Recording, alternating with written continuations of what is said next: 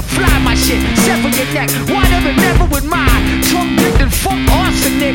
Burn its illusion and fly with straight arson shit. Your arsenal strip, power rifle jackets and clips. It's my ability to define phenomenal raw. Crenshaw 84, boogie down before. LA when the war break off. Where you be, take off. Standing full face off with the M1 millimeter. Let the rhythm of the chamber hit 'em. Let the rich play catch with 'em.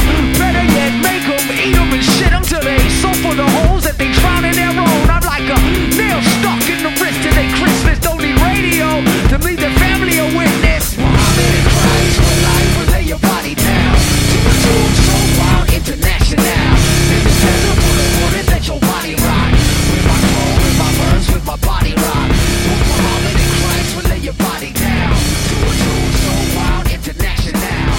In the desert full of water, let your body rock. With my soul, with my verse. In this era where DJs behave, we paid to be slaves. We raid airwaves to be sane. What's raining from the station? Cash fascination like living dead fed agents. Oh, goodness. Oh, what is up, everybody? It's Brandon, your old pal here at the Hella Podcast. I'm here with my good friend, old friend, longtime friend, and the lead singer of Sworn Vengeance, Ryan Vengeance. We say old because of that gray in my beard. What's going on, everybody? The grayness. You know what's weird is that I'm getting gray, and it's strange because I've been blonde my whole life, so when I see gray hairs, it like weirds me out. I'm like, is that blonde or is it gray? Yeah, I know. That's why you just cut it really short, and Yeah. then you're just confused. Then when it starts to grow out, you're going, oh, yeah, I'm reminded again that I'm I getting am old. older. This is fucking not cool, man. Yeah, no. I It thought- hurts. It hurts your pride. I feel like I'm getting gray before my father did, because I think my old man, I remember him getting gray in like his 40s, so I feel like, am I aging faster, or what is... No, I used to feel the same thing, and then I take a look at my age, and I go, no, I'm actually old. That's about right. I'm old. Yeah, I'm actually old. I'm going to be 43 this year. This is about right. Technically middle-aged, but we'll go with old. Yeah. Old for us, anyway. Yeah, Shit. well, with all the stuff that we've experienced, yes. Yeah, fuck. I always think about... it's funny because I think about the kind of the lives that we've led through music and stuff and things that we've all done and how it's contrast to like a typical life. Especially in America, and how different it is and how much more stuff we're exposed to at a younger age and whatnot. And I feel like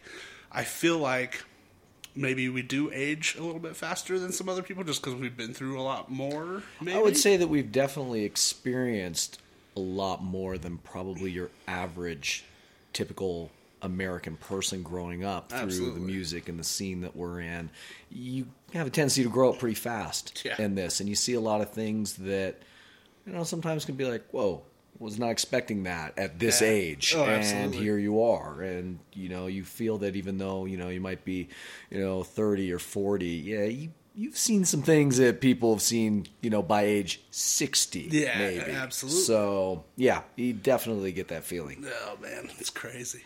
I tell you what, I feel fucking... And you might not as much because you're in better shape than I am, but I feel my age. I feel older than my age, especially with all the shit that I've been going through lately. But, like, sometimes I'll wake up... Like, today I woke up feeling pretty good.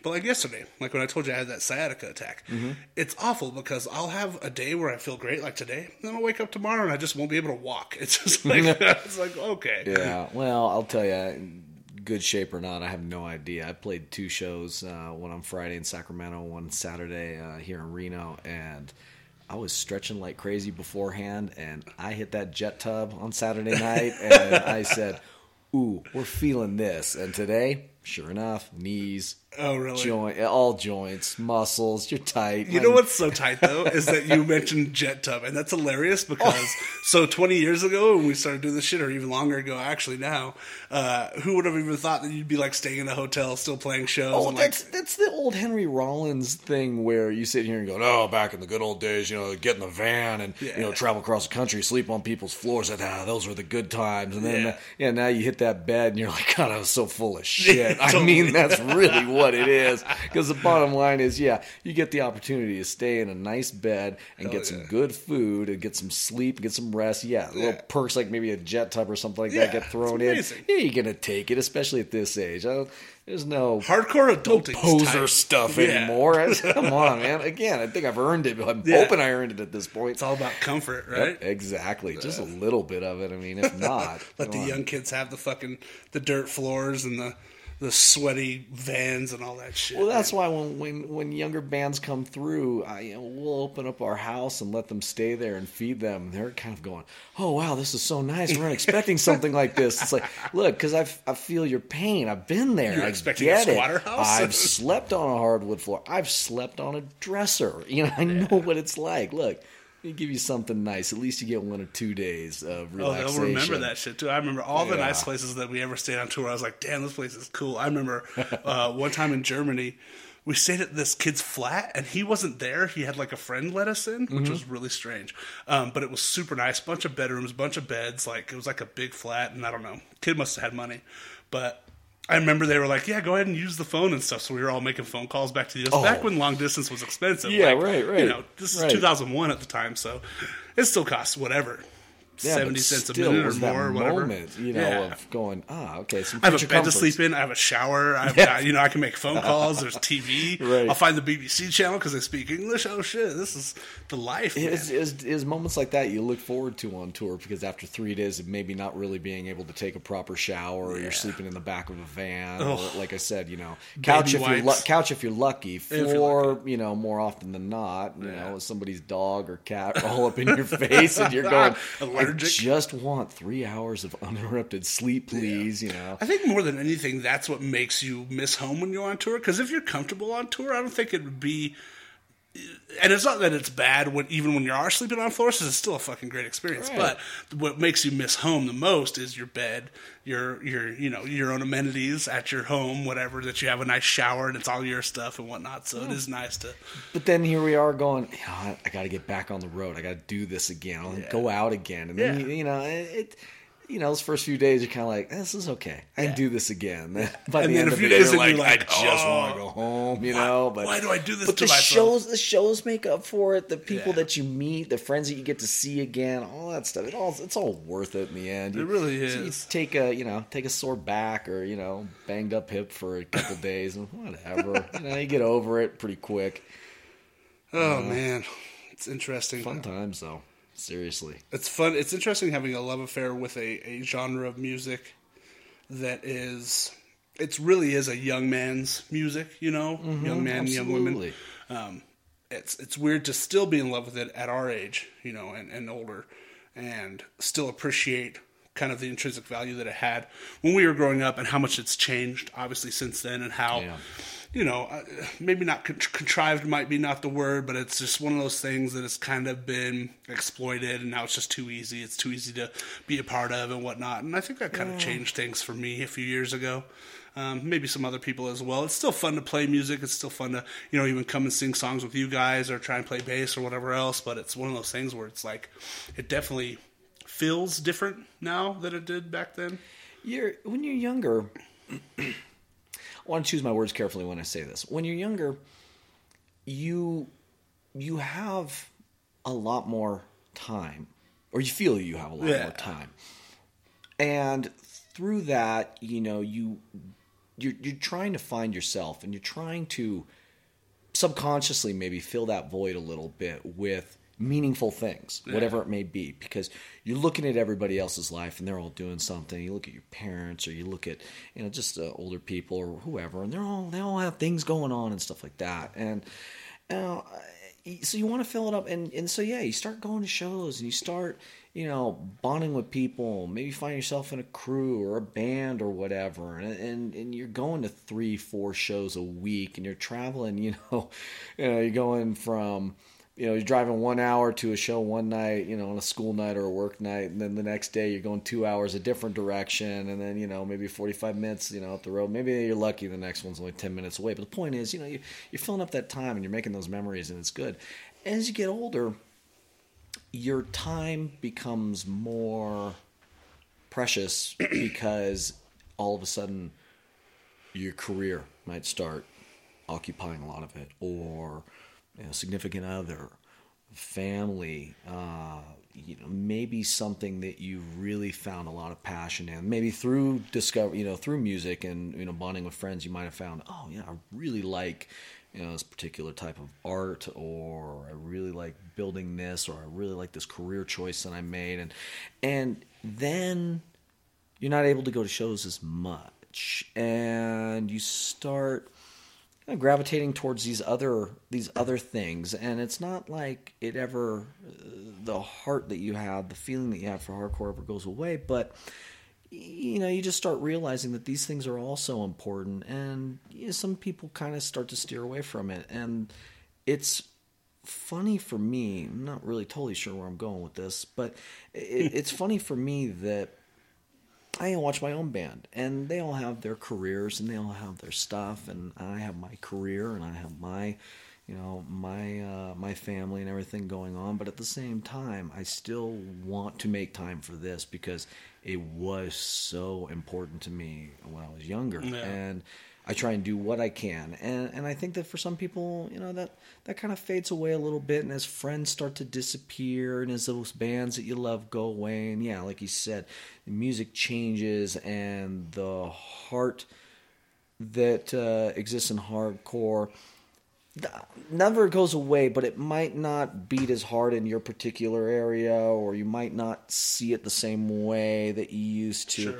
That starts to change, and you kind of start to gravitate a little bit away from it, and Well, and things lose its, for me, it was that it lost kind of its organic roots, if you will, which is kind of weird. Like, that is true. When you take anything that is really, when we were younger, I mean, straight edge and hardcore and metal and shows and veganism and all these different things were relatively new still, in the mid to early 90s.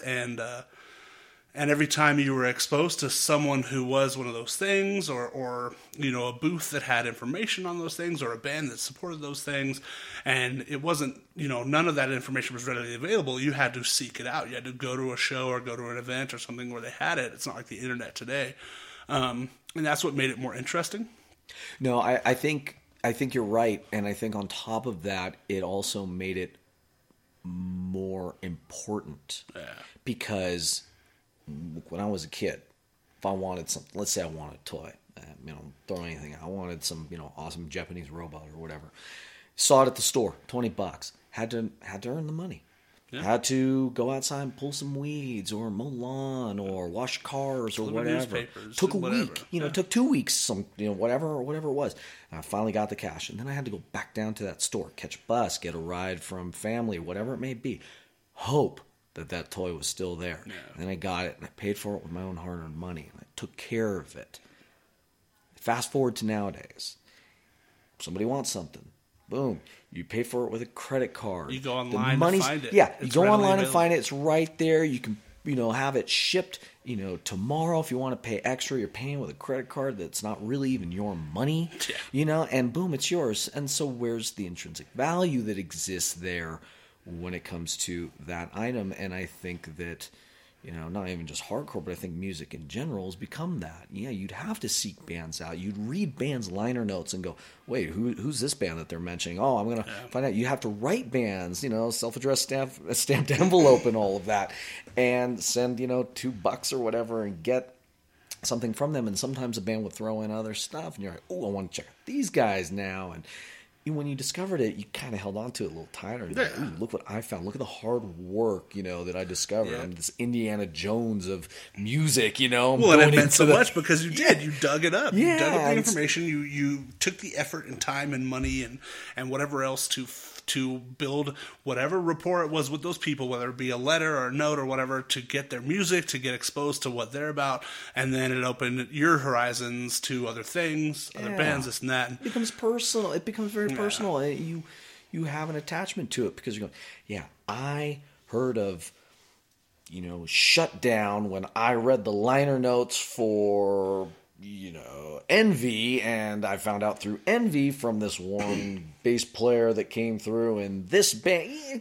And you just start to build a bond with these people that even the band may not know about. Again, it's organic, and it was organic, and now it's not. Now it's, I like this type of music. Let me go on Spotify, or let me go on, Facebook, or they do the work for you. They do the work for you. You can just look up by genre. I like metal. I want to be into metal today. Mm-hmm. I'm going to go look up metal bands. Oh, everybody likes Dimmu Borgir, and if you like this, here's the other artist you want. Pandora just strings it along, and it's great because you still do discover other music, and it's exciting. But There's no work. Is it? Yeah. You don't appreciate it. Is there the passion that's really what it connected is. to it? Yeah. You know what it is? It's that passion and the appreciation. Exactly. Those two things are gone. Because you can't build a passion for something that takes zero effort to achieve. You know what I'm saying? Like and that's the thing, is that if you can literally sit on your ass with a mouse and a keyboard and expose yourself to anything. Yeah. Are we really living anymore, or are we just like existing behind a screen and enjoying things based on, other, whatever we feel is a proper principle today to live by? Yeah, so. it's very, very true. And another way of looking at it also is that is this me? Am I discovering this stuff? Or is somebody just feeding this to me? Yeah. Kind of like the old days of payola and music. You listen to the radio and you're like, oh yeah, oh, this is cool. Apparently people like this. I've heard this song, 8 times in rotation today. That's because somebody was paying to make you hear it. Are you really a fan, or did you kind of get suckered by the industry? And you got to kind of take a step back and go, all right, why am I really listening to this band? Do I have a connection here? What's going on? Or is it because it's just plain exposure? Because it played 8 times and it's an earworm, and now 20 of my friends in school like it, and they've got 10,000 likes on Facebook. So maybe I should be into this band. It's cool to be into them. Maybe am I missing something? And you listen to them, and everybody you're like, else likes it. It must be. Yeah, and I can't say how many times I've been to a show where I look and somebody's got 10,000, 15,000 likes. This band sucks. It's just not good. And I look around at the kids and they're into it. And again, that's when I go, again, let's rotate this back. That's when I start feeling old. Yeah. And I go, okay, am I old, or am I just not buying into it's disconnected. It makes you think of the face-to-face song Disconnected, and the fact that you don't know what you want to be, you don't know what you want to do. Yeah, very never true. had to earn much of anything. What's the difference if you win or lose? Yeah. So. And I think that's why Sworn Vengeance keeps doing what we do. We do it for us. And if, kids are into it and stuff like that, that's awesome. I don't care if we have 3 kids at a show or 300. I don't care if we have how many likes we have on Facebook. I honestly don't think since I started that page I've ever looked at how many people like us. I don't know what the number is, and I don't care. Yeah, because it doesn't matter. It means nothing, because unless, we're not doing this for money. It would be nice if we could make a little bit of money on it, but nobody is counting on it. Nobody cares. Yeah. It's even the big bands that tour usually end up coming out of pocket half the time. Just so their experience is better. Right.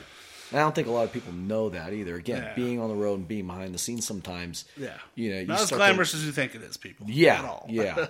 But worth it. Yeah, it's still worth it. A lot of the best relationships I have with people are because I traveled to go to shows with them. 100%. Oh, it's so true. So Super true. fun. Yeah. So with Sworn Vengeance, which is your band, obviously, you've been. How long has Sworn Vengeance been a band now? 98. 98 we formed, and... No, was that as Downshift, or is that... No, Downshift actually started in 96. Oh, okay. So Downshift started in 96, and through that, we just kind of progressed musically and just kind of changed and evolved and realized we want to kind of go a little bit of a different direction, and thus Sworn Vengeance was born out of that. Nice. It was pretty much, the same members. We just decided, name change, new attitude, let's push the boundaries. And who are the original members? The original members of Sworn Vengeance, we had Mark Fortner on drums. We had my brother, Ryan Encinas, on bass. We had Nate Olson on guitar. We had Brian Baumgartner on guitar. And then we had me on vocals.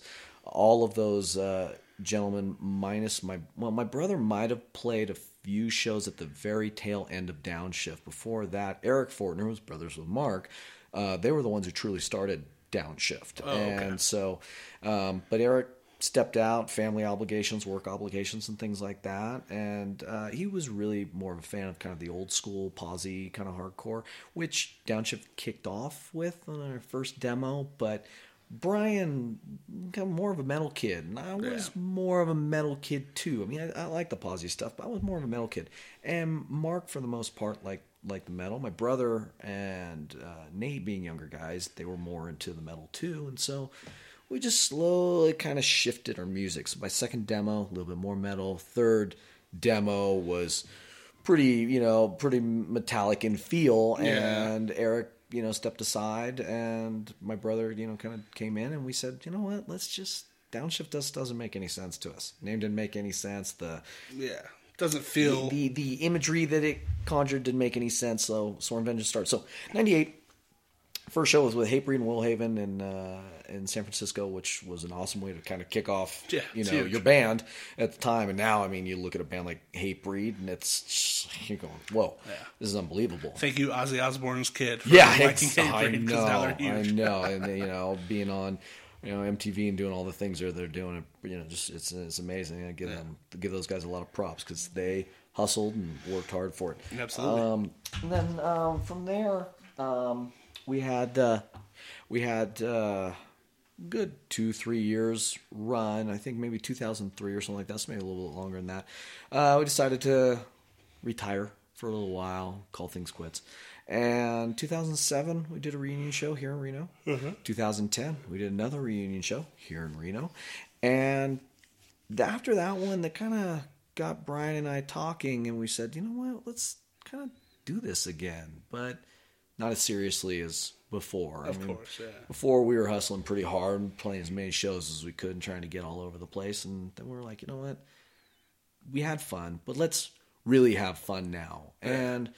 And we are, and some of the members have changed since then. We now have Tony Barbier on drums, and we've had Tony since about 2001, 2002, somewhere right around there. We have John Frost, formerly from At Our Heels and Light This City, on bass, and he's been with us since 2012. We have Neil Dwan on guitar, who Neil was always around us through the downshift days, hanging out and even collaborating on some music ideas with us, and played the reunion shows, or not the reunion shows, I apologize, the memorial shows we did for Don Perot in 2003, which was our last 2 shows that we ever played. Neil played guitar on those shows too. Nice. And so it just kind of seemed like a natural progression to have him continue. And then we have Keith Welch from Murder Practice and At Our Heels also on guitar. Brian, while contributing, has had to pull back considerably at this point in his life.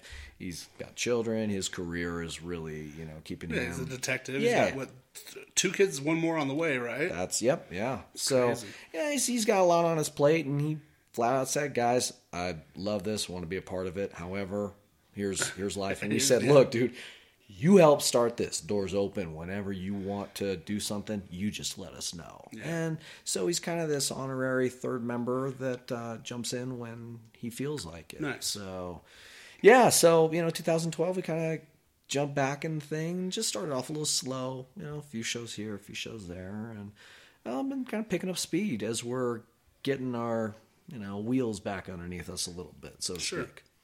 Just kind of re-exposing yourself to what people like, what people listen to, and then kind of just keeping it real with your own musical taste, which I kind of like. I respect that you guys are, still making heavy metallic music,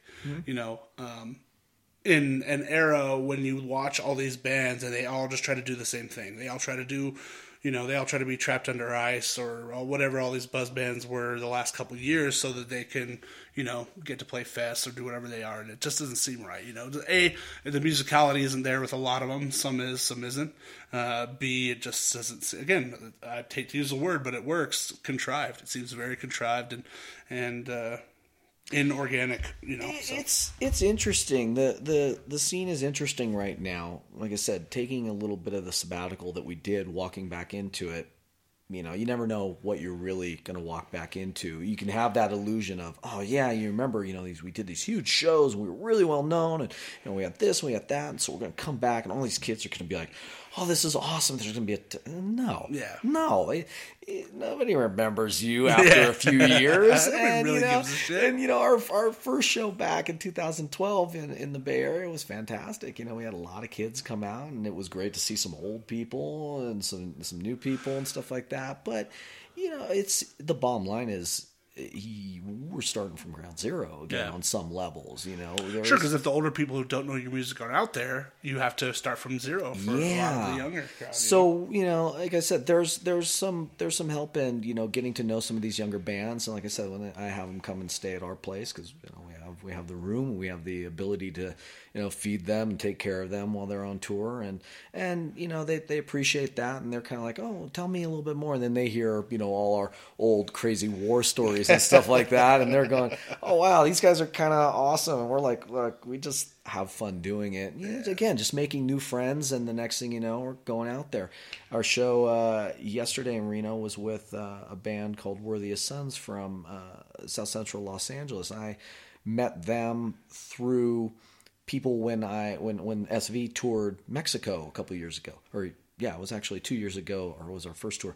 And when we did that, I met some people down there, and they were like, oh yeah, you should connect with this guy up in LA. He's my brother from Guadalajara. And it was like, oh, no kidding. And so get in talks with them, find out, oh, he's in a band. What is this band? Worthiest Sons. Oh, I'll go and check them out. I was like, these guys are kind of awesome. I like them. Nice. Make friends with them, start having barbecues and stuff like that. And I end up moving back up to the Bay Area after living in LA for a little while. And it was like, yeah, they were like, they knew who SV were, and nice. It was like, why don't you guys come on up and play some shows and get them exposed? And kids were going nuts from it, both shows. And it's like, good. This is how it works, and it's fun. And that's how it's supposed to be. That's one thing that I noticed in playing in bands over the last few years during the late 2000s and 2010s is that it doesn't seem like a lot of bands. I know back in the day it was all about band trade. Sure, we'll get you a show in our town, get us a show in your town, we'll be bros, blah, blah, blah. It seems like that doesn't happen anymore, and you've really got to campaign to get on a show anymore or know somebody, and that's kind of weird too. It's like...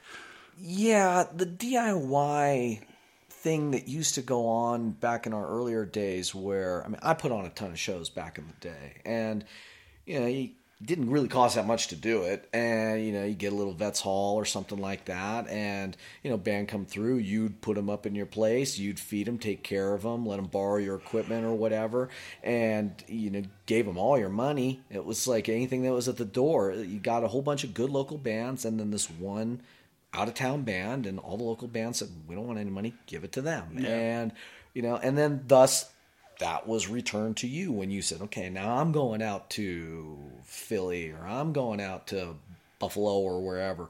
And that band goes, I got you covered. And same thing kind of happened. You have that trade. Now, you don't have as many DIY type spots anymore. There's a few that exist. Like the place we played last night was one, and it was fantastic. I think it was headed up by the Pirate Punks, and they took care of us and did a great show, and it's fantastic. Kind of got away with doing whatever we want. Down in Hemet, there's a spot that's actually called the DIY Room with a bunch of guys that we met down there, and again, great little spot. But more often than not, it's these clubs, and these clubs are being run by these promotion companies now, or I'm sorry, they're renting the spot or whatever, and these promotion companies are not in it for the music, they're in it for the money, and there's no shame in that. But that's what it's all about. So a band doesn't have the pull that they used to put on a show and do this and talk to a promoter, because a promoter goes, well, who is this band and how much money am I going to be able to make off of it? And that's where that heart that I was talking about earlier, that little part of that heart has died, because there's money in this now on some levels for the promoters, and it's kind of disappointing. They'll throw a hardcore show here and there, but do I see them putting us on it that often? No, it's more the flavor of the month, the kind of metalcore type stuff that's has its resurgence and things like that. When I say metalcore, is much different than what was originally coined metalcore, which was our kind of stuff, and bands like Hatebreed and things like that. It's now metalcore is kind of this weird like mallish type stuff with goofy hair and weird. And it's just, it is what it is, and not our thing. And we get on and people were kind of going, I'm not really sure how I'm supposed to behave to this, and whatever. And so there's money in it now, and so bands don't have that kind of pull anymore. Yeah. And so you lost out on that little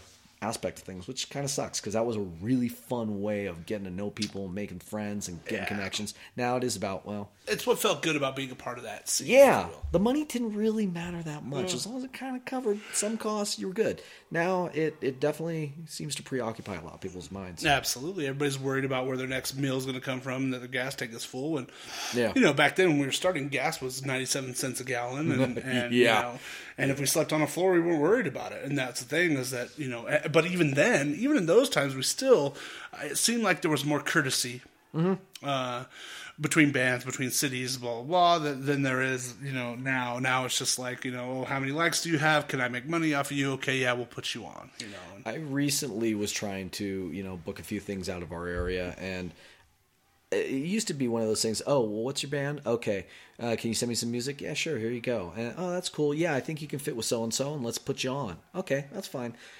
I just had to answer a laundry list of questions, which is no problem. But the point is, it was, okay, who are you? How many likes? What are your draws? Who are bands that you've toured with? What have you done here? How many labels have you been on? It was like this huge laundry list of questions. And I'm going, all right, well, maybe this is the new way of promotion, that they really want to make sure that they're doing this the right way to get money. But it was very foreign to me. And I got frustrated at first. And, right away I was like, fuck this. And then I said, no.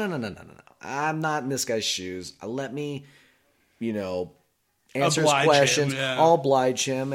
And when he started asking the questions, it actually made a whole lot of sense. I understood where he was going. He's going, okay, should I put you in this venue? Should I put you in that venue? Should I put you with this band? Where should I put you in the lineup?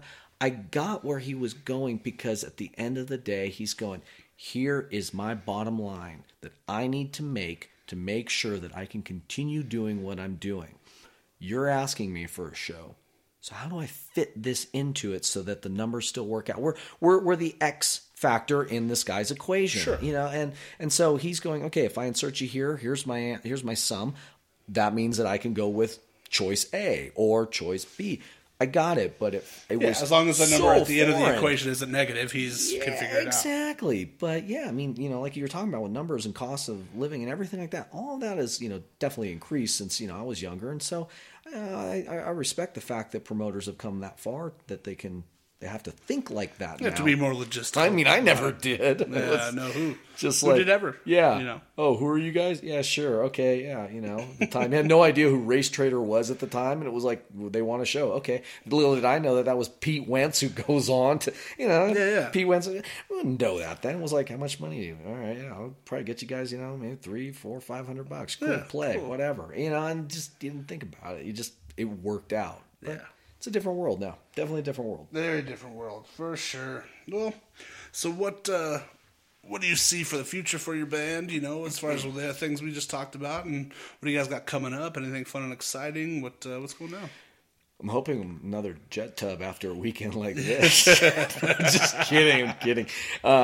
Let's see here. For us, we'll get minuscule and go broad, or we'll get a little bit more microcosm and go macro. May 13th in Salinas, we're doing a benefit show for a good friend of ours, a brother who passed away. Playing with Fate 13, which is an older band from back in our day, so it's gonna be really fun to play with them in their neighborhood. And it's sad that it's a memorial show.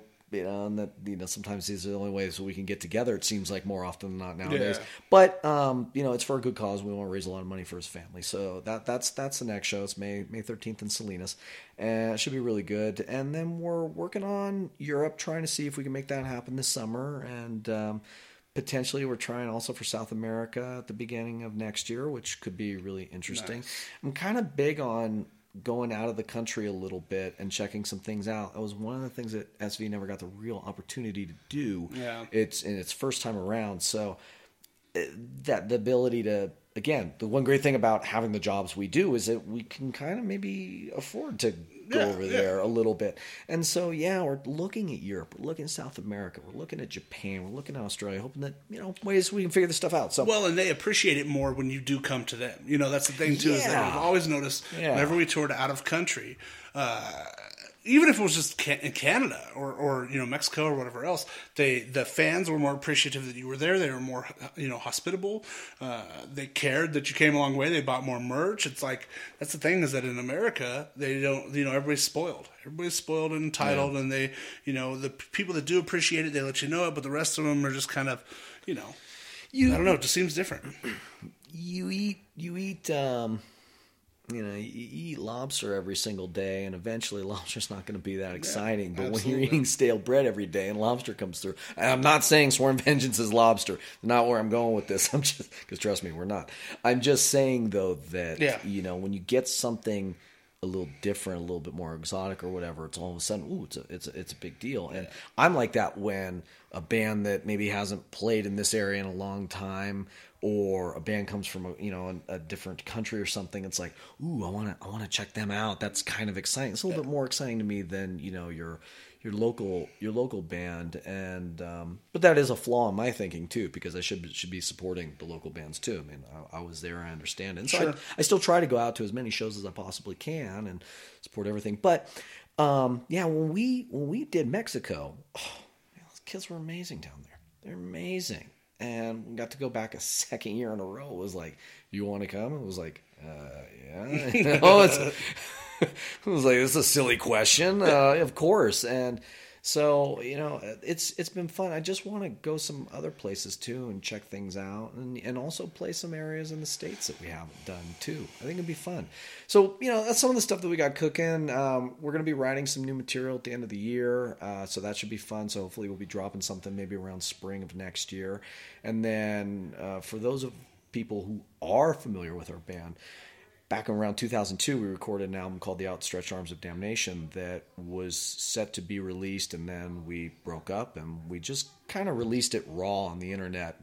No mixes, no nothing. It was pretty rough. Quality wasn't the greatest, but just felt at the time that the band was over, and so we put it out there. Well, we're actually going to be remixing and remastering that whole album and seeing what comes of that, too. Nice. So kind of fun to actually get that put out the way that it should be. Yeah. So, we're going to be having that for next year, which I think maybe this would be the 15th anniversary of that quote-unquote album dropping. 2017. Yeah. So that's going to be kind of fun, too. And whatever else comes our way, we'll take it. As long as it's fun and everybody can get the time off. Yeah, I mean, we just played with Sick of All a couple weeks ago up here in Reno, and that was a blast. I mean, we want to do some things like that, too, and, play with some of the people that helped us get up here, made us, or we saw as idols, Cro-Mags, Judge, or bands that were coming up at the same time we were, bands like All Out War and stuff like that. It'd be a lot of fun to play with some of those bands, and some of these newer bands that are coming out too are just amazing too. So, you know what? We're just having fun. That's what's up. Whatever happens. I think that's what it's all about, especially as you get older. That the focus has to be, especially with bands like ours and all the people that we have toured with and played shows with and grew up with, is that if you are still trying to do it, if you're still trying to do at least that particular genre or whatever else, you've got to have fun. Yeah. If you're not having fun, then you shouldn't be doing it, as far as I'm concerned. No, So. that was what killed SV at first. It started to feel like work, and we all looked at each other, and Brian and I mainly, and we're like, this isn't fun anymore. Stop. There was a lot of scene drama and a lot of nonsense going on back then. We were all young and stupid, and all thought that we were, right and opinionated and arrogant and, whatever. And we've gotten older. We're humble. We don't heal as quickly as we used to. And we're kind of like, you know what? Just want to rock and have fun, and if one person likes it, you've done your job. That's all it is now. Yeah. It's just, let's have fun. And that's why I just look at, like I said, 3 kids or 300. I don't care. Yeah. We want to have fun. And if we're having fun, odds are you and the crowd's going to have fun. You came out to see us, so at least you might as well have fun. Yeah. Don't stand there and tell a friend, buy a T-shirt. Yeah, arms crossed, tough guy. I don't care if you're not, a big mosh pitter. We're going to play something fast. Mosh, have fun. Act like a, 12-year-old again. It's good times, man. Just enjoy it. Who cares? There's no judgment here. None. Oh, to be 12 again. Jesus. Yeah. Anyway. Crazy, man. Well, that sounds fun, man. Sounds like good stuff. Sounds like things are going well in that direction. That's cool, man. It's very cool. Proud of you for still doing it, sticking to it at this late age. In these twilight years. Well, that's cool. Wanted to talk about some stuff that's been going on lately that I've been engaged in conversation a lot. I got a couple of emails on it. We haven't had a podcast episode in over a month now, just because I've been so busy with work and everything else going on. So I'm kind of glad to have you as a guest on this one. Cool. But a lot of stuff about the election, especially the primary elections and stuff that's going on. There's the Democratic side, obviously. There's, it's Bernie versus Hillary, and there's all the voting fraud stuff that they're going through in New York right now, which is pretty interesting. As well as a few other places in the country, too. Quite a few. Yeah. So, what's funny is I told a lot of people always ask me why I'm a Bernie Sanders supporter and why I'm still on the fence, even if Bernie loses, to vote for Hillary because I feel like she's a crook. I feel like she's a complete fucking crook. You know, anybody that takes money from the big banks who screwed over America, they should have failed. As far as I'm concerned, we should have let them fail. We should have let the banks that did not practice predatory lending and all that stuff thrive, and then everything would have been just fine. But instead, they used basically a bunch of fear and pandering and whatnot to the American people to sell a bailout that screwed over the American people, you know, for the next, not only was the crisis, but that bailout and everything. It reinvigorated those industries and the banks and whatnot, but all it really did was give their CEOs, you know, a bunch of raises and bonuses and bullshit, and allowed them to fire, you know, instead of firing 50% of their staff, they fired 40%, you know, and it's like, it's just so fucked. So anyhow, so you've got Bernie versus Hillary on that side, and then on the clown car side, the Republicans, you've got Donald Trump, who is the front runner, which is hilarious. And I got in a conversation with Valerie about this last night, because she's concerned that this jackass who literally has zero political experience, is not very bright, was handed millions of dollars to start his businesses, and what's funny is there's a statistic out there that shows if he would have just sunk that money into a like the safest IRA that you could have sunk it into, he would have made more money. You're talking about the loan that he got from his father to start things, like $1 million bucks. Yeah, it was $1 million, and then he gave him some more a couple years later. Yeah. He would have made more on that than he has on his investments. And all these people are touting that he's such a great businessman, and he's not. He's a fucking shyster. So, and then you have the religious right-wing nut, quirky kind of creepiness of Ted Cruz, who looks like a blobfish. Have you ever noticed that? He looks like a blobfish. He's a very weird looking guy. He looks disgusting. And not only that, but he's just a piece of shit. You can tell he's just a pandering, weird, you know, borderline fascist, creepy, religious nut, and I just can't do it. I want to fucking punch him in his face every time I see him.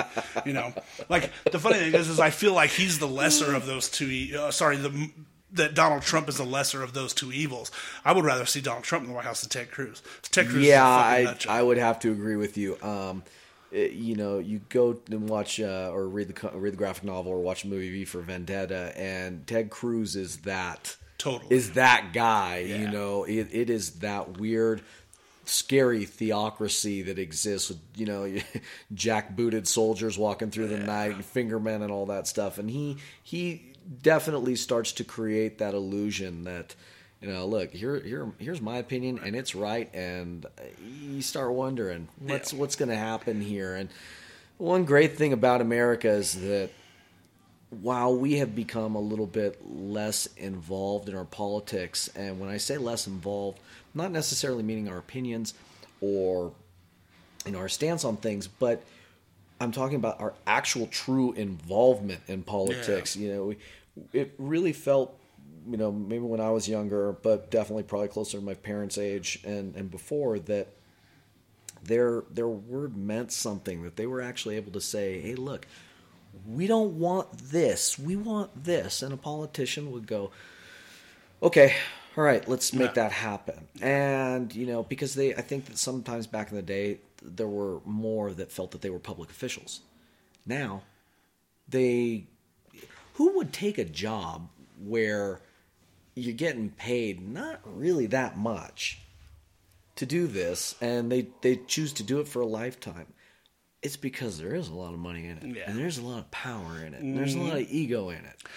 And, you know, okay, so finally after 20, 30 years on the Senate or on the, you know, Congress or whatever board, now you're all of a sudden, you know, sitting as, you know, honorary chairman of, you know, this multi-million-dollar company, or you're a lobbyist for this group, and it's one hand, you know, washes the other kind of deal. And, you know, it doesn't really matter what I want, what, you know, their, you know, little you know, little community that voted them in, their constituents, thank you, I didn't think of the word, want. They're going to do what they want. And I'm kind of sitting here going, time out, guys. You're a public official. You're supposed to be representing in a democratic fashion the people you're supposed to represent. Yes, you can have your opinion, and you can have your stance, and you can say, well, I don't necessarily think that this is actually something that I agree with. However, if 75% of my constituents are saying this is what they want, well, you know what? Then I need to follow the lead. Yeah. I don't really feel that a lot of them think that we're that bright. No, I don't even, it's not even that. I don't think it has to do with being bright, although if you look at the Republican side, the voting base on the Republican side, especially the kind of poor, white, people that feel disenfranchised by, having to deal with a black president, for the last 8 years, which is such bullshit, and not looking at any of the facts, but just sitting there and being pissed off because they're non-intellectual, inertly and innately racist, whether it's by proxy and or by family or whatever else, learned behavior. You take those individuals and, piss them off over the last X amount of years because they couldn't have a voice. Well, they're all the ones, it's so funny because they constantly vote against their own interests. But because they align with those people, because they're pro-gun and pro-death penalty and full of shit, but they'll tout you a whole line of bullshit that makes you, want to vote for them, and they love Jesus, so they better vote for you. Yet it's completely, every one of their policies is totally against their interests as a human being in America. And so that's what's strange about the Republican side is that you have this giant voting base that is just uneducated, misinformed, Fox News watching, window licking. Just, it's bad. It's so bad. And they're just all out in droves voting for Donald Trump right now because they think, well, he's quote unquote an outsider. The guy's not an outsider. The guy has been rich forever. He's at every correspondence, has been at every correspondence center in the last 20 years, which is a huge media event for basically the executive branch and the media and everything else. He's always there. He's always been around politics. He's always given money to campaigns. He's given money to lobbyists. I mean, the guy knows how it works. Like, he may play naive and like he's an outsider, but he's not. He's a puppet just like the rest of them. He understands. Exactly. There's the fear tactic is the thing that really disturbs me the most because, and again, it's kind of an interesting callback to the way that this scene works and some of the stuff that we were talking about earlier with, what we've seen in life. And there really isn't too much fear left in a lot of us older guys. I've noticed. I mean, we've been face to face with some pretty scary situations where that. In 1 second, somebody's other, opposite decision that they would have made ended, my life, your life, whoever's life, or we could have ruined our own lives by a certain decision. And so, with those experiences, we're not as fearful. And so I don't understand how so many people buy into the fear of this, the fear of that, the fear that, we have a black president and that means that, me as a middle-aged white guy all of a sudden feel threatened. Why do you feel threatened for? What are you afraid of that there's, Muslims in our country? Or it's like, it's the boogeyman. It's whatever the media makes them feel is a threat at the time. Oh no, these transgenders, are going to use our bathrooms and they're going to molest children. Let me tell you something. Transgenders have been using the bathrooms for as long as they've been around. And you never knew about it. Forever. Yeah, because they don't want you to know about it. Yeah, no, they just want to use the bathroom. For real. They're not into it for your kids. Knock it off. And again, that's kind of the religious, kind of ridiculous. It's just silly and it's hypocritical because really when it comes down to it, it's silly because then you find a lot of these people have some nasty little skeletons in their closet. Always. They always do. The people who, a great saying that we had back in the day for a lot of kids that would come around and claim straight edge or claim veganism or whatever else, and then they would always be so preachy about it, was that those who yell the loudest fall the hardest. Yeah. And 9 times out of 10, as a matter of fact, across history, from 30 years ago, when I was a little kid, all the way until now, I think about the biggest, most audacious people in my life and how usually those were the biggest hypocrites and the ones that were constantly changing, constantly had a stance on something that was absolutely just staunch and you should believe this or eat this or go this way or whatever else. And then 6 months later, they'd be a totally different person. Yeah. And yet they'd still have that fire within them to tell you how to live your life, And that's what's ridiculous is that there's no appreciation for pragmatism in life anymore, and I can't stand that. Well, I shouldn't say in life, in America. It's okay to be lied to in this country, which is super frustrating, starting with, at least in my generation, 9/11 was huge. We were totally lied to about that situation. I don't care what anybody says. You mean 7-Eleven? Oh, yeah, sorry, 7-Eleven.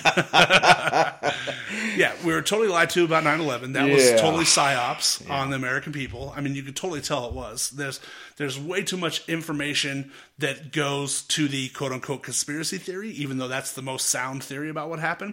They still have classified documents that they won't release from the 9/11 Commission because they're afraid it's going to give us too much information. And look, even if it was on the up and up and it did happen, it still opened the door for opportunities, and everybody knows that is 100% proven factual. Yeah. Okay, powers go down. Let's invade Iraq. Yep. Why? It has nothing to do with the other thing. Oh, he was even caught. He was even caught on tape saying to, it was either Condoleezza Rice or Colin Powell, saying that do whatever you can to find a link to Iraq. Yeah. Because he wanted to avenge his daddy. Of course. And he wanted to get Saddam Hussein out of there. And in the meantime, his VP said, man, there's a lot of money I can make here. Oh, yeah. A And lot. there were a lot. They made a ton of money on that. And there were a lot of people in Congress that said, well, I'm in oil's back pocket. Let's see how we can make this work for me. No, it's sad, and I kind of wish that on some levels we would isolate ourselves as a country and say, you know what, we got to work on our problems. We need to help our people. The one thing that probably gets me the most out of all of this is veterans. Yeah. I got a real soft spot in my heart for veterans. It really, really irks me down to the core to see these guys coming back. Guys and women, I apologize. I see these people coming back after, doing what they have done, and usually under a lie or somebody else's idea of making a lot of money, and they put their lives and bodies, and their futures on the line for this, and they get treated like shit afterwards. And not as much the American people. Vietnam, American people treated those soldiers horribly. Yeah. Now I think that for the most part, our people have a whole lot more respect for veterans. The whole support our troops movement has caused a lot of people to appreciate the troops without worrying about the underlying causes for the wars and stuff that they're fighting. And I think that's respectful. It is. These people go over there, they do put themselves in harm's way. Whether they're intelligent enough to understand it or not, they do go over there and they do fight, quote unquote, for this country. Whether it's truly for our freedom or whatever else, that's all a line of bullshit. It's propaganda as far as I'm concerned. Anybody with half a brain understands that. Right. The problem I have is when they come home, and the Republicans that sent them to these wars won't fund their bills for VA benefits. Yeah, I got a big issue with that. For prosthetic benefits, for learning and more money for the GI Bill for them. These guys should be treated like royalty when they come home. They should have better health care than these fucking senators who voted to send them there. Yeah. Because they're doing more work than they are. I'm funny when it comes to my politics. I don't really have a true stance. I mean, it's funny. I've talked to people, and well, how do you feel about this? How do you feel about that? Where do you lean here? Where do you lean here? And a lot of times I'm 50-50. I might be more conservative on this. I might be more liberal on that. Whatever. I don't like either party, honestly. And this is just me. I feel that both parties are truly one party. Oh, I like red. Well, I like blue. Well, now I like red. Well, I like blue. And it's a game. To me, it feels more like a one-party system, and I feel that the rest of us are suffering for it. It's not even a party; it's a one-money system. Yeah, that's true. Yeah. The only thing that gives me hope in that, to your point, is Bernie Sanders, a guy that can come completely grassroots, who has been on the right side of every shitty thing that's happened in the last 30 years in this country. Even the Iraq War, even the Afghanistan War, has voted against all that stuff because he knew it would be a giant and complete blunder. And, not only that, but he's a great guy. He wants progress for people. He wants everybody to have the same access to health care that these assholes in Congress do, because they get health care for life paid for. Because we vote them in, and then they don't represent us when we vote them in. Yeah. They're in there fucking taking money from lobbyists and representing them. That's where the interesting aspect of both Trump and Sanders come in. They are, on some levels, these guys that don't play the game that others play. True. And I think that is what interests people. Because I think if you want to take a look at that type of culture, the entire American public is going, we're tired of this. Yeah. That's why I think Trump attracts so many people that he does. Oh, well, he speaks his mind. Well, that's great. My drunk relative can speak his mind. It doesn't mean that he's necessarily right. No shit. That he's any Usually less of he an gets kicked asshole. out of Thanksgiving. Yeah, I've had a lot of people that have spoken their mind. Or, Nazis used to come to our shows and speak their mind, and get beat the fuck up. Exactly. But the point is, and then you have somebody like Sanders who, he takes these stances that are not popular amongst other senators and other people in his group, and the American public is paying attention to these kinds of things and going, there's a movement there, and yet the status quo starts to get really shaky, and on the Republican side of things you have the whole RNC going, well, should we really back this guy? I mean, is it going to fracture our party? And what that really means is, are we not going to have the kind of control we used to have?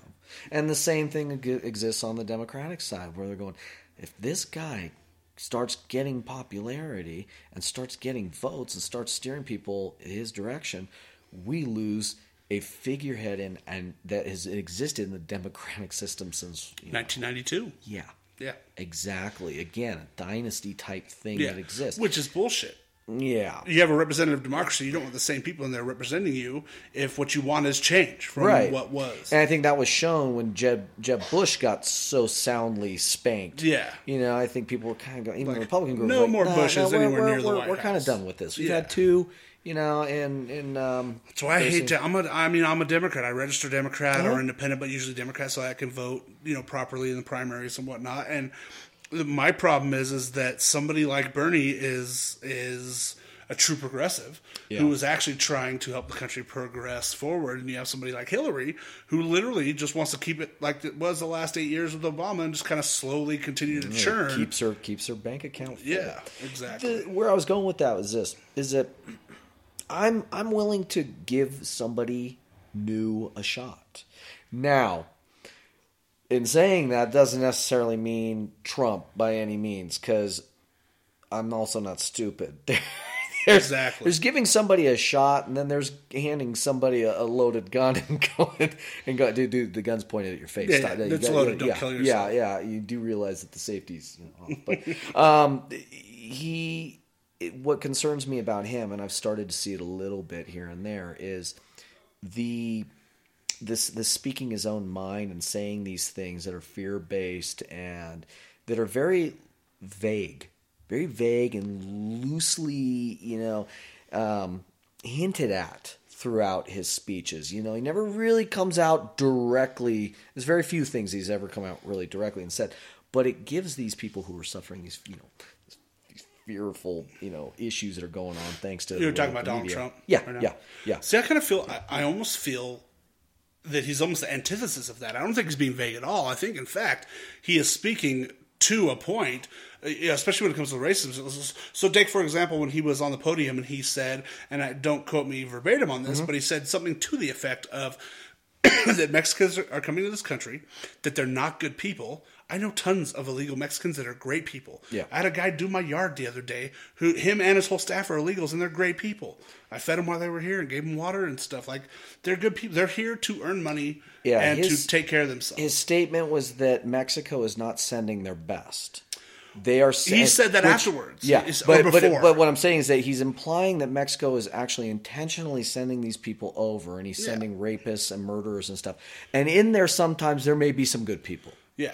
Now, what I really meant was that the way that he structures his speeches, he allows a certain vagueness that exists to let people populate their own minds. That's where I was going with it.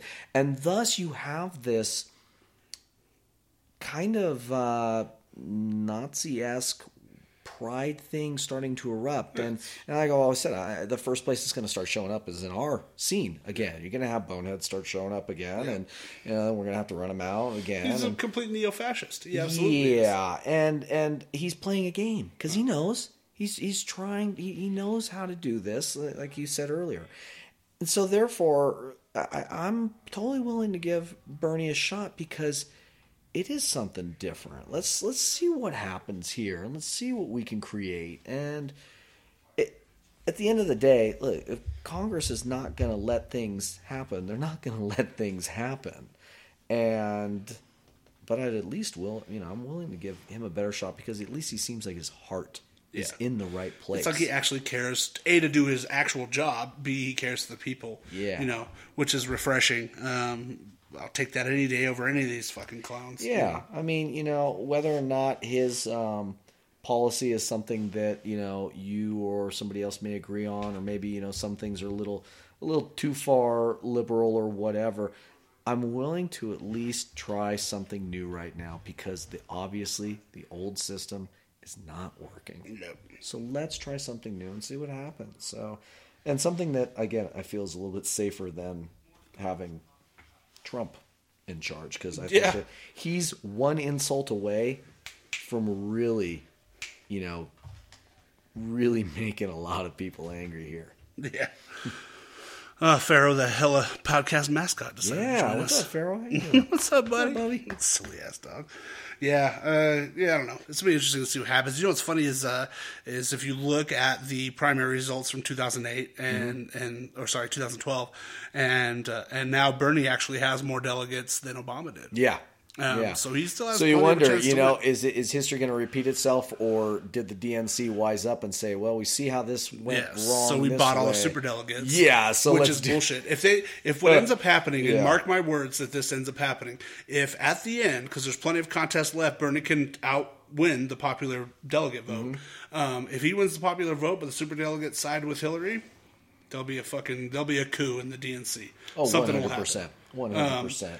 And not only that, but if they try and do a contested convention on the Republican side, which is what they're probably going to do, even though it seems like Trump's going to lock up that nomination no matter what right now, depending on the delegates. But if they do a contested convention, that's going to cause a huge rift in the party as well. So, I don't know. No matter what, something's going to be changing here. Yeah. It's just we're at that climate where... God, I just hope we're not the country that everybody makes fun of because of the fact that there's so many stupid people that go out and vote, that they do vote Trump in, and then we're stuck with this guy. You want to know the truth? We have been for a while. That's the thing. A lot of people... but the world respects Obama at least. Yeah, they do. That's true. He's a smart man. But the American public, a lot of foreign countries don't have the most confidence in us anymore because... They just don't understand where our heads are at. And, last time we were in Mexico, somebody's like, well, I can't believe you're voting for Trump. And I said, excuse me? How do you even know who I'm voting for? I rarely talk about political things in public with people. And he goes, well, isn't all of America behind him? And I said, no, dude, you don't even understand what's going on. But is that what it's coming across? He goes, oh, yeah. That's how it comes across to the rest of the world. Yeah. And I said, that's a problem. Let me sit down and educate you here.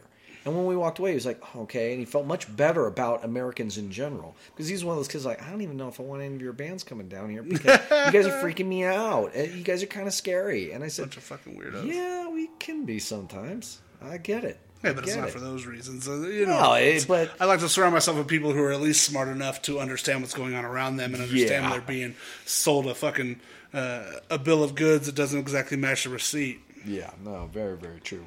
Definitely fair. That's crazy. Well, enough about politics. We've got some good fucking movies coming out. Deadpool's fantastic. I have yet to see it. You're an idiot. Well, no, I know. Here's the thing. This morning, they were showing it free in the hotel that we were in. And Kira's like, we should watch it. And I go, yeah, we got to go meet everybody for breakfast. You should have watched it. We could have met up later. I know. It was one of those things. I know. It's killing me. And I finally went and looked around in our local area, and it's not playing in any movie theaters anymore. I was like, I missed it. And I'm kind of kicking myself for it right now. Dude, it was so good. I know. As far as a Marvel movie goes that can correctly adapt a character to the book, it is spot on. And so fun. Ryan Reynolds does a great job. Fantastic. And in fact, it's made me enjoy the Marvel franchise more because it seems like they're doing a better job with their movies. They're making the story and plot lines linear. They're making things connect, which is fantastic.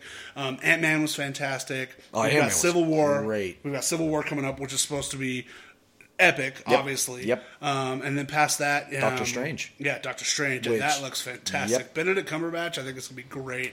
Yeah.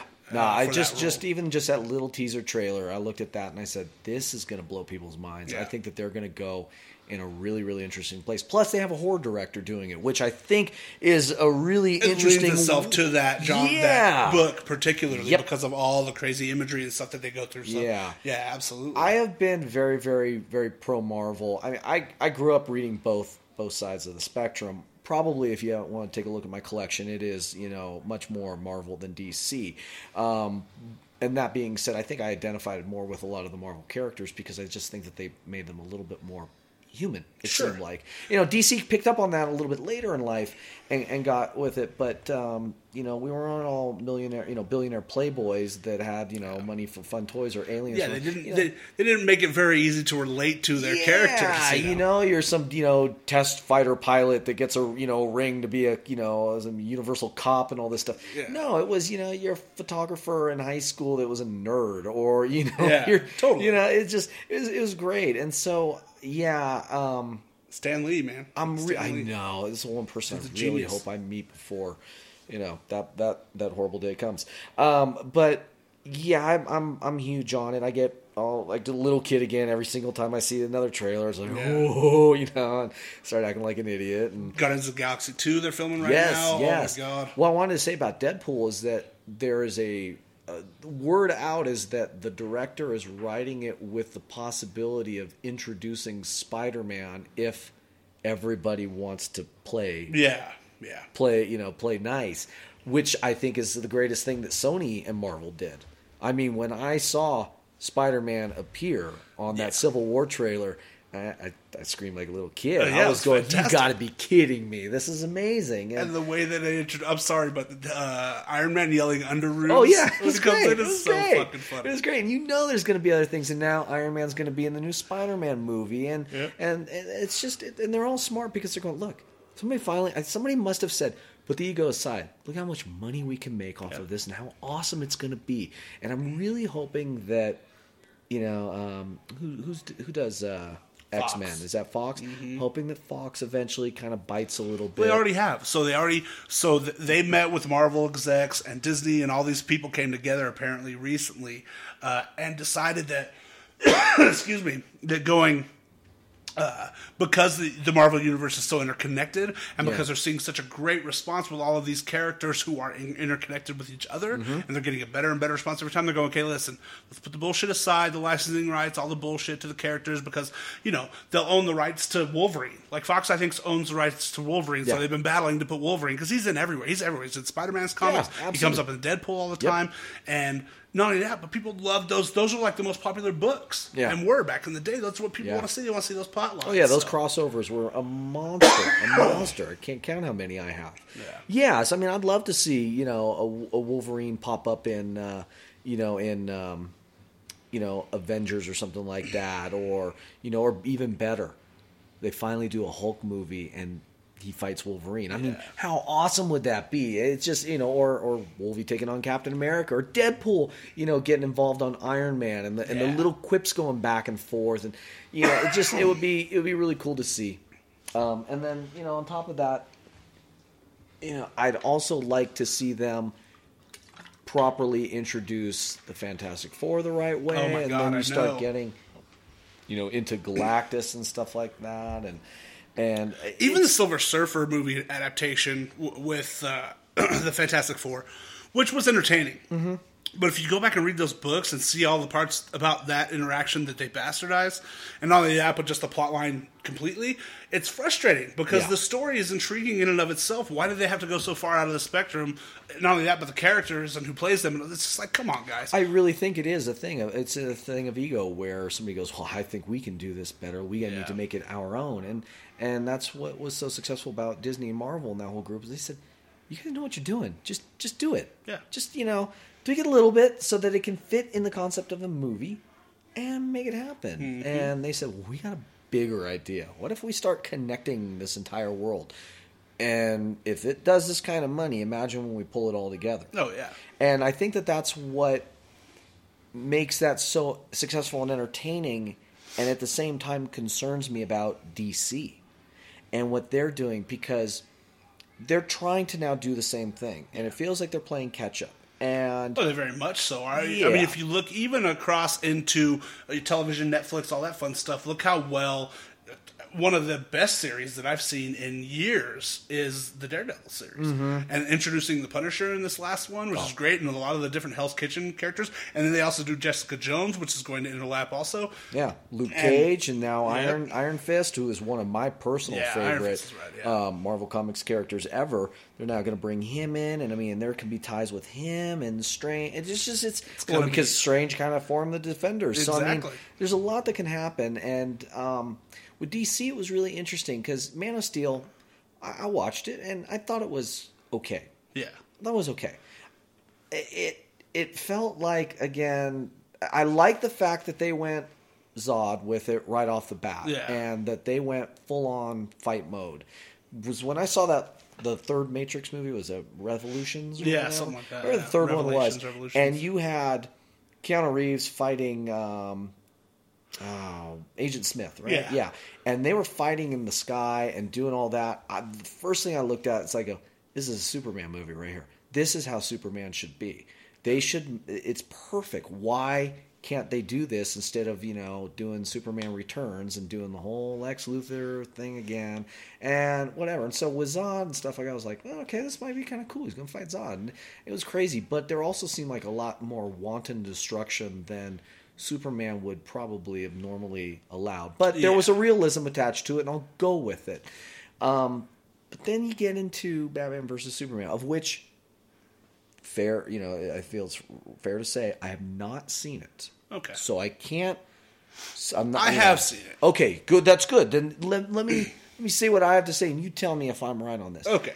It felt to me, just from what I was reading, the reviews, other little things, that they were trying to jam every single little thing they possibly could to push to Justice League instead of letting it naturally kind of evolve like it seemed like Marvel's movies felt. Obviously, there's a plan there, but they try to naturally make it, fit. It's actually exactly what happened. And I think that's the part that has people pissed off, is that they did a beautiful job working with Batman. Ben Affleck did a good job as Batman. So that side of the story, not bad. Okay. Even the way that he meets Superman, kind of that whole thing sets it up well. The problem that I think everybody does have is that they rush bringing in Wonder Woman, which they try and fill some backstory on her with some old photos and a couple things, and try to kind of, allure you a little bit with these little kind of caveats, these little things that pop up during the story. But so all it's going to do is make it harder for them to make the one-off movies for Wonder Woman or whatever, or if they just go straight into Justice League, who knows? The movie itself was done pretty well. I wouldn't say it was bad, but I wouldn't say that it followed the comic book by any means, or any of those books that deal with that. And there's several where they, intersect. Lex Luthor being played by Jesse, what's his face? Eisenberg? Yeah. Not good. Yeah, from day one, I thought that was a horrible idea. He played it way too neurotic, way too... I heard it was very almost like Riddler, Joker-ish. Yeah, exactly. It was almost which like is this so strange Heath Ledger-ish trying to... Yeah. Not as much even as an homage, as much as it was almost like just a overacting. It felt like he was overacting. Yeah. It got bad. A couple times you're just like, dude, settle down. That's not Lex Luthor. Lex Luthor was always cold, calculated, had other things going on in the background, never really showed his cards until he needed to. Yeah. That's what made him a great villain, was that he could be that guy that you would kind of root for sometimes, even though he was a total piece of shit, and then other times you'd be like, no, he's a dick, he's fucking, and that was, but he didn't. He played the role super weird, and that for me was the worst part of the movie. Was right. Lex Luthor, the adaptation of that, his relationship between, and the way he introduces Batman. Superman is totally not right. Just different things. That could have happened and been written a lot better to make the story more consistent. So, and I feel like, yes, DC did cram a lot into this one movie so that they can open up different storylines because they're on Marvel's coattails right now. Yeah, you got Suicide Squad coming out next, and which I will admit most levels. Now Suicide Squad looks like it's going to be pretty good. It looks decent. Will Smith I'm a little burnt out on personally, so it's kind of like whatever. I think they maybe could have gotten somebody a little bit more interesting, there. And I have a personal distaste for Jared Leto. Everybody does. Yeah, well, I have had a personal interaction with him. Yeah, and I just dislike that. Yeah, I think it's universally known that he's kind of a douchebag. Well, yeah, when I met him, he definitely was, and I had words with him, and that that was that. But I know, we're alluding to something. But at the end of the day, I just don't. I think you need to tell us about that interaction. I will. All right, I'll get to it. But the point is, I also don't like the Joker that it seems that he's going to play with the tattoos and stuff like that. I don't know. So and I got a friend who was like trying to defend. He's like, "No, the Joker has had tattoos. Look at this photo." And there's a photo of the Joker with like some big back tattoo, and it's kind of like, "Oh, okay, but that's not my point." It's not a lot of people read the Suicide Squad stuff, so that version of Joker isn't well known, and that's why a lot of people are freaking out about Jared Leto's version of it. See, I'm not that familiar with it, so if it's something that's actually the way that the comic books portray it, then I'm cool with it. Whatever, that's it's close. fine. It's actually pretty damn close to that. All right, well, that caricature of it's him. Probably the one DC movie that I'm much more interested in seeing. Yeah, Batman versus Superman. At first, I was like, and then I was like, and I just never got the energy to muster up. All right, so I'll tell the Jared Leto story. So we can actually end on this. We're going pretty long. So. Okay, yeah. We'll end on this fun. Ryan Vengeance meets Jared Leto. I don't remember how many years ago now it was. I used to live down in the Palm Springs area. Coachella is starting to really kick off and get big, and I lived about 2 blocks from it. And some friends of mine came down. They wanted to, stay there. And they were like, well, look, we have tickets for Coachella if you want to go. And I was like, that's something to do for the weekend, whatever. It's not really my scene. But whatever. So we go.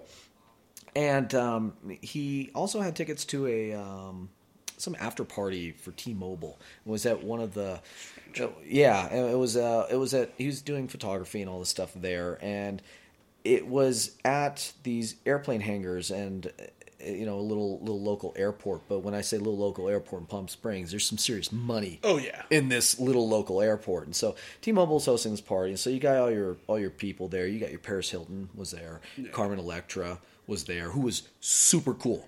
Got to talk to her for. Everybody says that she's totally really cool, down to earth girl. Laughed, had fun. I was like, wow, this is awesome. And overall, the party was great. It was cool music being played. Tommy Burgers was hosting. Yeah, so it was fun. So we're sitting there.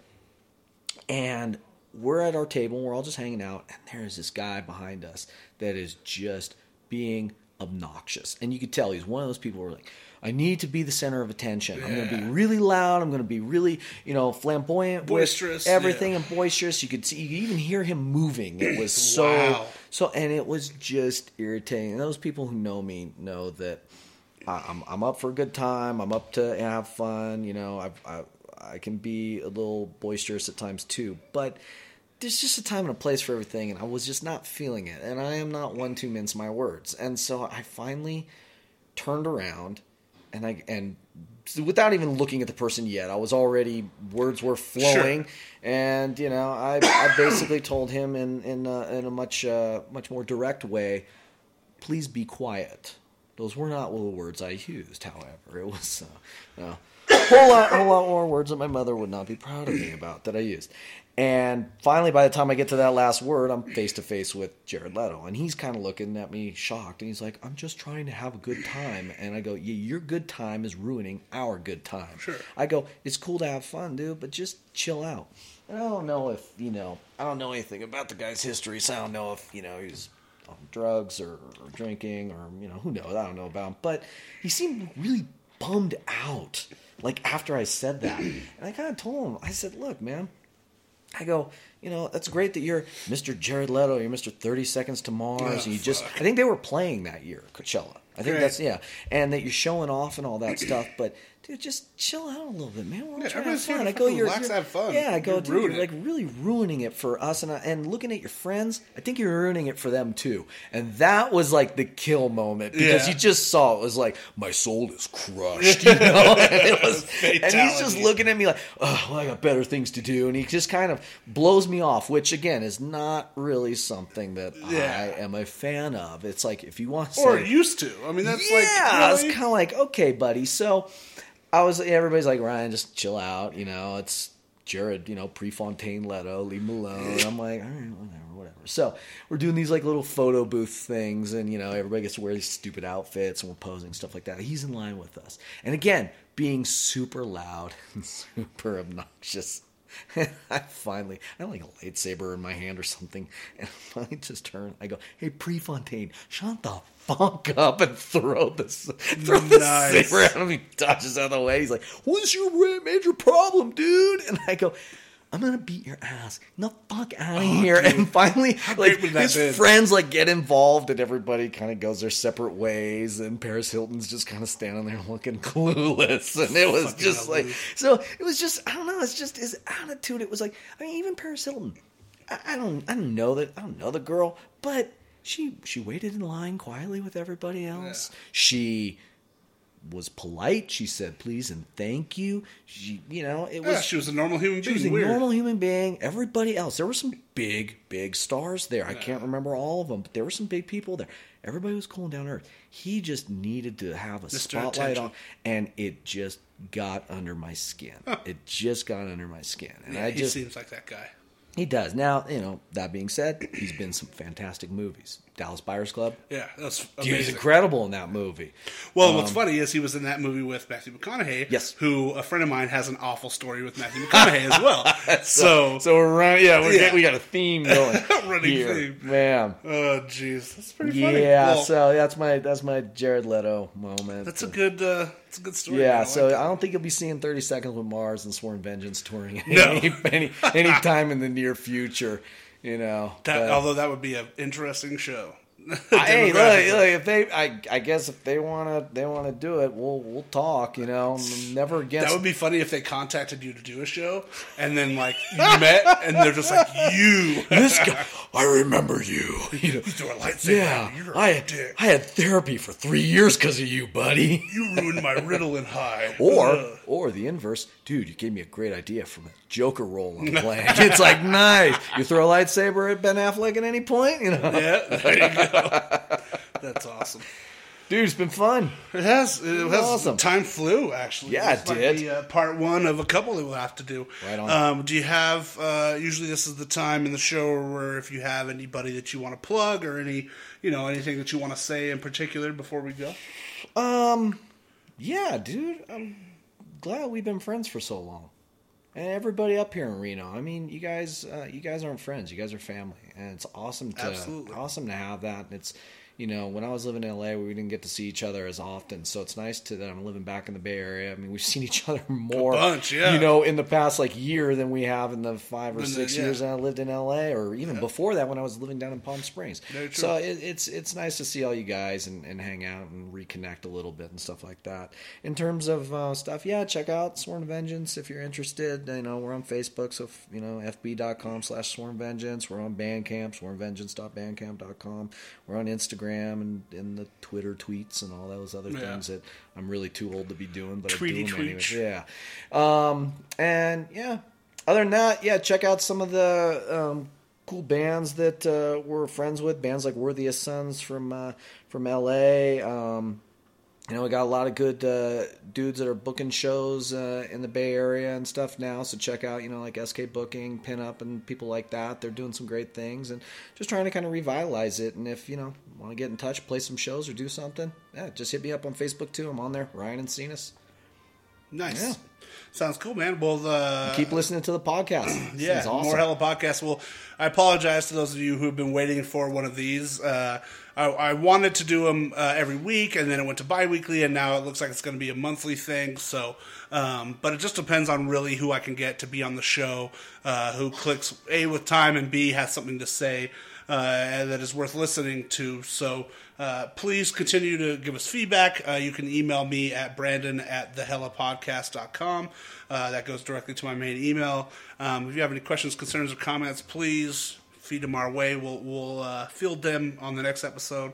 And if you want to be a guest, again, just send me a profile. Let me know, what kind of stuff you like, what kind of stuff you have listened to in the past, and what you'd like to talk about. We're always, constantly entertaining new people being on the Hella Podcast, and we just want to talk about cool stuff and have fun and be hella awesome.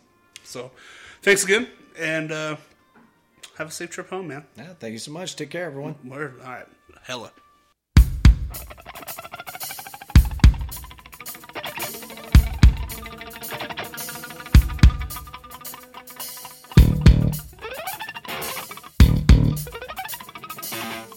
Crank the music up.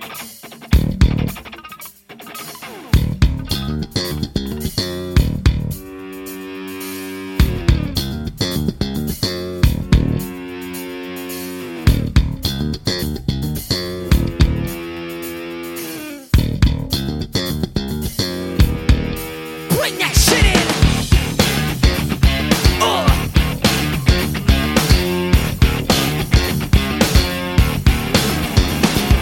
Yeah, the movement's in motion with massive militant poetry. Now check this out. In the right light, study becomes insight for the system that distrust teaches us to read and write. So-called facts are fraud. They want us to elect and pledge and bow down until they're gone. Lost the culture lost. Spun on our minds and through time. Ignorance is taking over. Yo, we gotta take the power back. Bam, here's the plan, motherfucker. Go Sam's, get back. I know who I am. Raised up the ear, drop the style like clear. It's the beats and the lyrics they fear. The rage is relentless.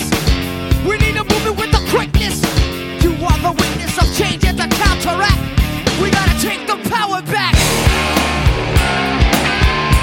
We gotta take the power back. Come on, come on. We gotta take the power back. The present curriculum, I put my fist in them. Eurocentric, every last one of them. See right through the red, white, and blue disguise. Lecture up, puncture the structure of life. Dove in our minds and attempted to hold us back. We've got to take it back. Holes in the spirit causing tears and fears. One-sided stories for years and years and years. I'm inferior, who's inferior? Yeah, you need to check the interior of the system. Who cares about only one culture and that? So we gotta take the power back. We gotta take the power back. Come on, come on. We gotta take the power back.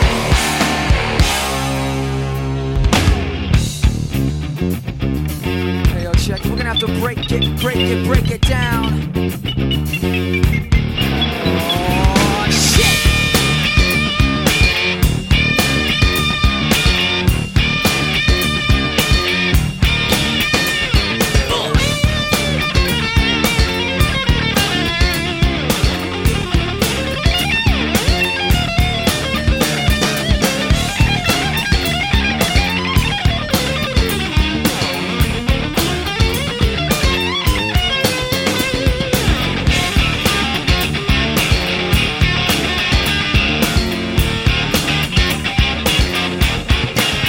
Like this. Come on. Yeah. Put it back the other way. The teacher stands in front of the class, but the lesson plan he can't recall. The students' eyes don't perceive the lies bouncing off every fucking wall. Closure is well kept. I guess he fears playing the fool. The place the students sit and listen to that bullshit that he learned in school. Europe ain't my rope to swing on. Can't learn a thing from it. Yeah, we hang from it. Gotta get it, put weatherman. Like a motherfucking weatherman. Expose and close the doors on those who try to strangle and mangle the truth. Cause the circle of hatred continues unless we react. We gotta take the power back. Yeah, we gotta take the power back. Come on, come on.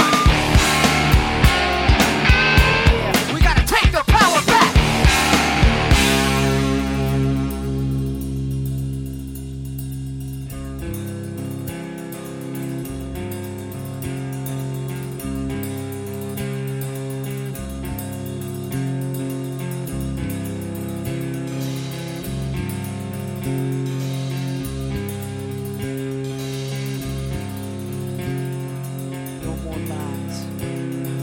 No more lies. No more lies. No more lies. No more lies. No more lies. No more lies.